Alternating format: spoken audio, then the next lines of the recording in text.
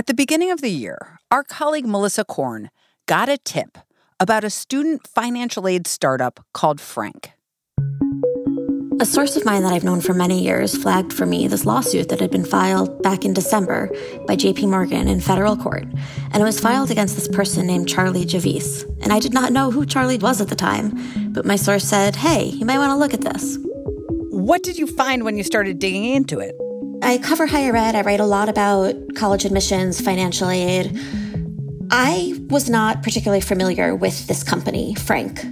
And I assumed it was kind of a small player. But once I saw the dollar amount for how much JP Morgan had paid for this company back in 2021, it was $175 million. This was clearly not, a fly-by-night little operation here. Melissa dug into the court documents and started looking into what happened between JP Morgan and Charlie Javice's company, Frank. And she says, what began as a deal to get JP Morgan access to younger customers has ended with multiple lawsuits, accusations of criminal fraud, and the JP Morgan CEO calling the whole deal a huge mistake. Welcome to The Journal, our show about money, business, and power. I'm Kate Linebaugh. It's Wednesday, April 12th.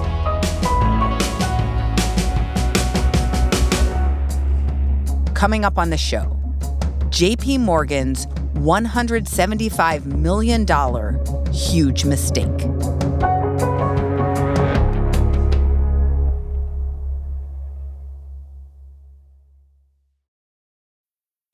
This episode is brought to you by Vonage. With Vonage Video API, your developers can easily create custom video experiences tailored to your business. Enhance every conversation with live video, whether it's delivering faster tech support, improving customer service, or enabling interactive meetings and events. Unlock the true video potential of your business. Discover how at Vonage.com.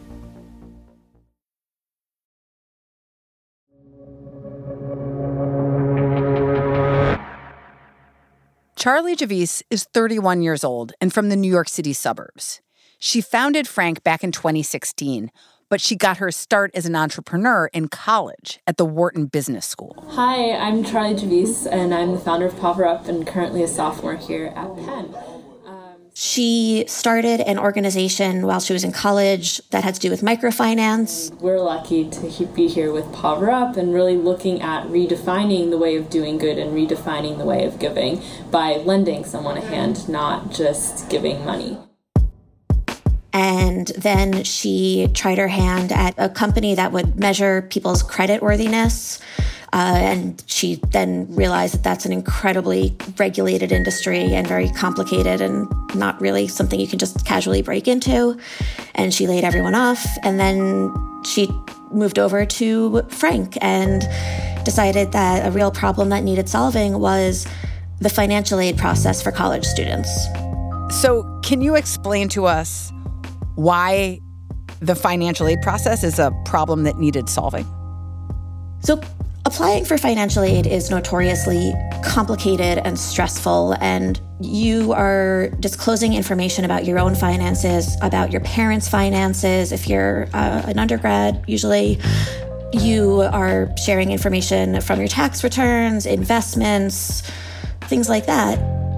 Frank was sort of like TurboTax for financial aid. It would help students fill out the main financial aid form, the free application for federal student aid, or FAFSA. Here's Javice in a 2019 interview on CBS. So a student takes a picture of their tax returns, then we do all the tax math for you. So no math errors that can put you into very complicated verification, very simple language. We take a flow that might take hours with the federal government, and most students take 4 minutes with us. Frank's business model relied on fees for services beyond the FAFSA, things like helping appeal a financial aid decision. It's a kind of a concierge service for financial aid. Their message was, we're going to help make college more affordable for you. We're going to help you navigate all the different ways you can get financing to go to school. And Javice got a lot of buzz for Frank. She made the Forbes 30 Under 30 list in 2019.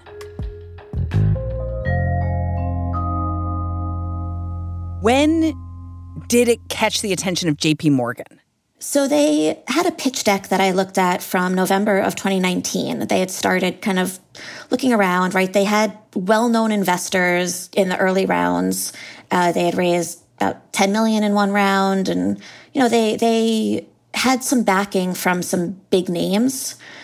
JP Morgan didn't enter the picture until spring of 2021, when someone had forwarded an email to an executive there kind of saying, hey, you should take a look at this. Why did JP Morgan want to get into this business? JP Morgan was interested in this business not necessarily because of the financial aid element or the college financing side of things, but more because of who the users were. Frank's users were young people applying to college. JP Morgan wanted more customers like them because those customers tend to stick with their first bank for a long time. Frank said it had over 4 million users. So JP Morgan and Frank sign some paperwork saying, we're going to start the process of potentially buying you. That was in early July of 2021. And they started the due diligence process, which was essentially a bunch of lawyers and executives in a conference room for a few days. Looking at Frank's books. Looking at Frank's books, right. So if you're going to buy something, you want to know what you're buying, right? So they had to open up their books, show quite a bit about their revenue streams, their growth prospects, all of that. And this is standard practice.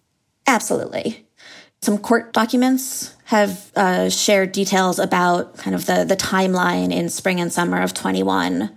And JP Morgan asked a lot of questions and said, well, how are you differentiating between a user and a customer, a website visitor, right? So at what point is this person connected enough to Frank that they're giving you their information? Because that's what JP Morgan was interested in.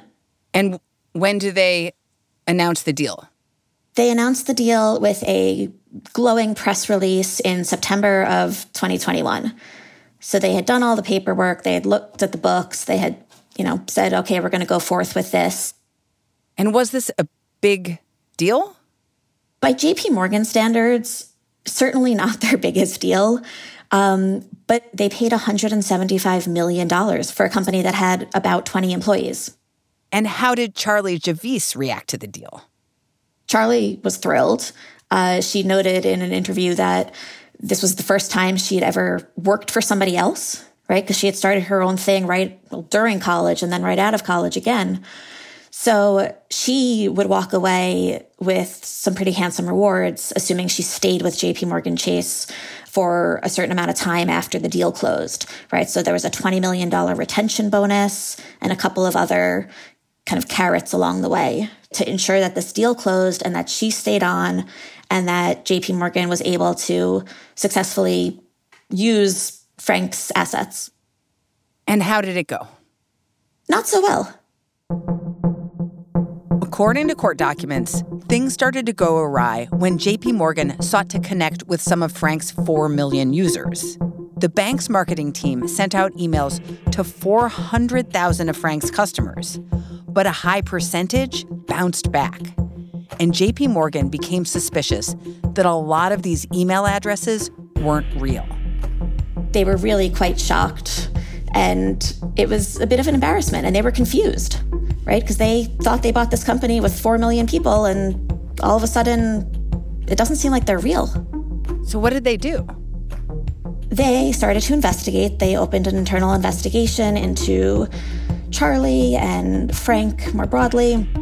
It lasts quite a while. They also look at certain expenses that Charlie had and just kind of her general behavior and actions while she's been an employee there. And they looked through Charlie's emails and came across some truly shocking email exchanges that Charlie, another executive at Frank, and a data science professor had the prior summer during those deal talks. According to court documents, Javice hired this data science professor to create fake users. So there's this email asking, hey, can you make up a bunch of lists for us? We need to have 4 million plus. And the data science professor said, yes, I can do this. This professor allegedly used computer-generated information with details like names, birthdays, and of course, email addresses. This kind of information is known as synthetic data. And Gevis paid him $18,000 to make this list. On Charlie's side, she says that it's not uncommon to use synthetic data, which is kind of what was built up in this list of 4 million plus people. So kind of using numbers in place of actual real figures. And that's common practice in a lot of areas. JP Morgan did not see it that way. And they saw it that Charlie had fleeced them. JP Morgan fired Gevis in November. And then things got really messy. That's next.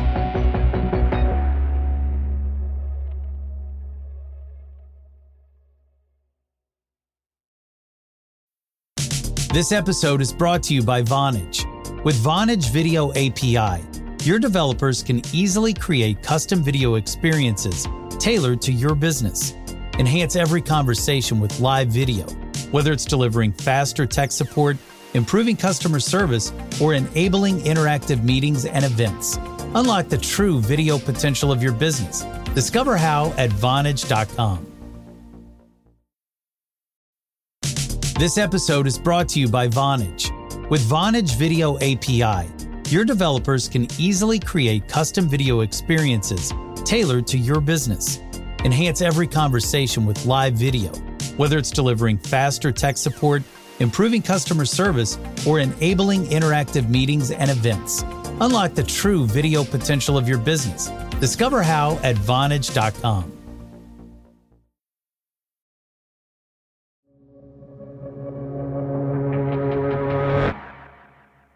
After Gevis was fired, she sued JP Morgan. She sought reimbursement for her legal expenses from the bank's internal investigation of her. And she said that she was fired right before she was eligible for that $20 million retention bonus. Within a few days, JP Morgan sued her, not over the same things, but an entirely different lawsuit in an entirely different court, saying that Charlie had defrauded them in this $175 million deal. So all of a sudden it becomes this battle over exactly who's responsible for what costs.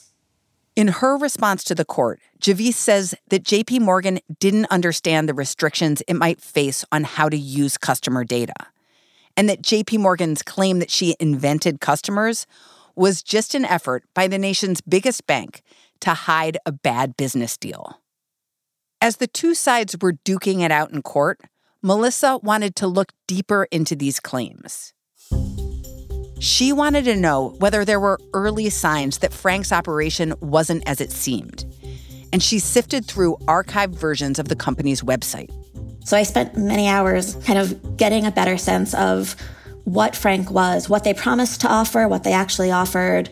There were reviews on Frank's website years ago, kind of in its early days, raving about the service and thanking Frank for all the great work they had done for these supposed customers.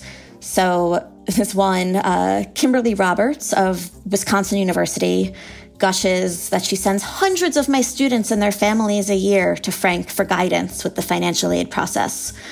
First of all, Wisconsin University doesn't exist, and I could find no trace of this person, Kimberly Roberts. So there were a few like that. And did you find anything else?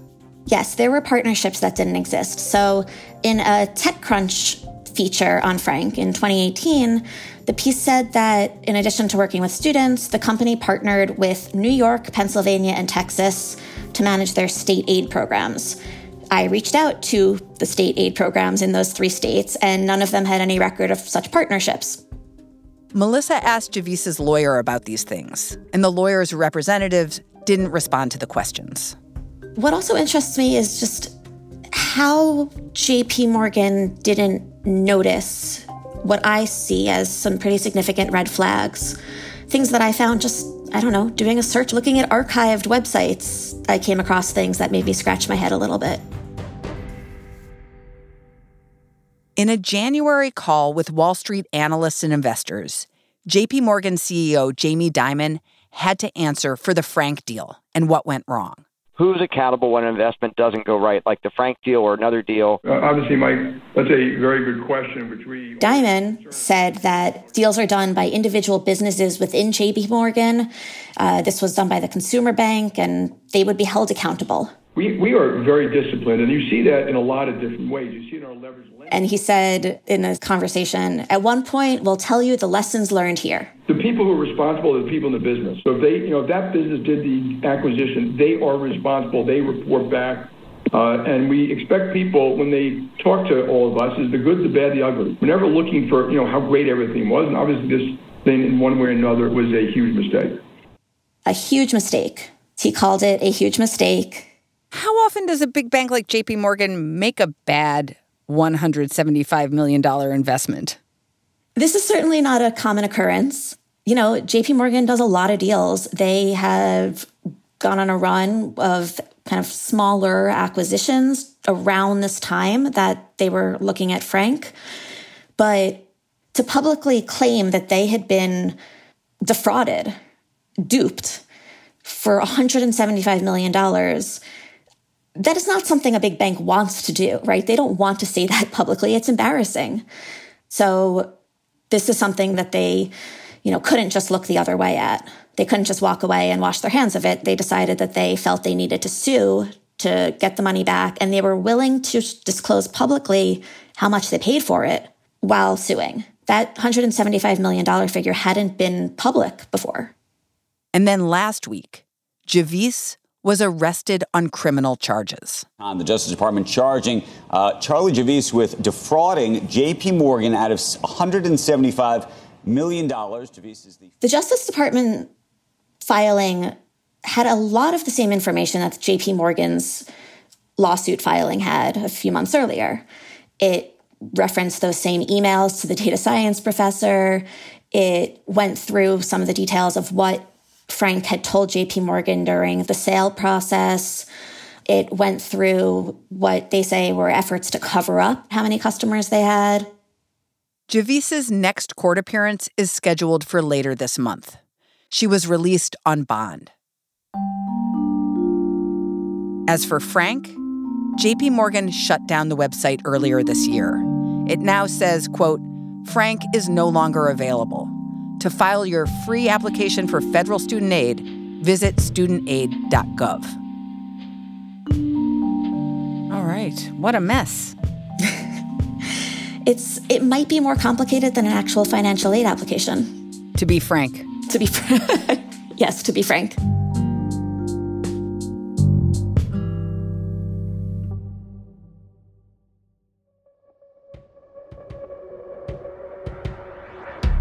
That's all for today, Wednesday, April 12th. The Journal is a co-production of Gimlet and The Wall Street Journal. Additional reporting in this episode by David Benoit. Thanks for listening. See you tomorrow.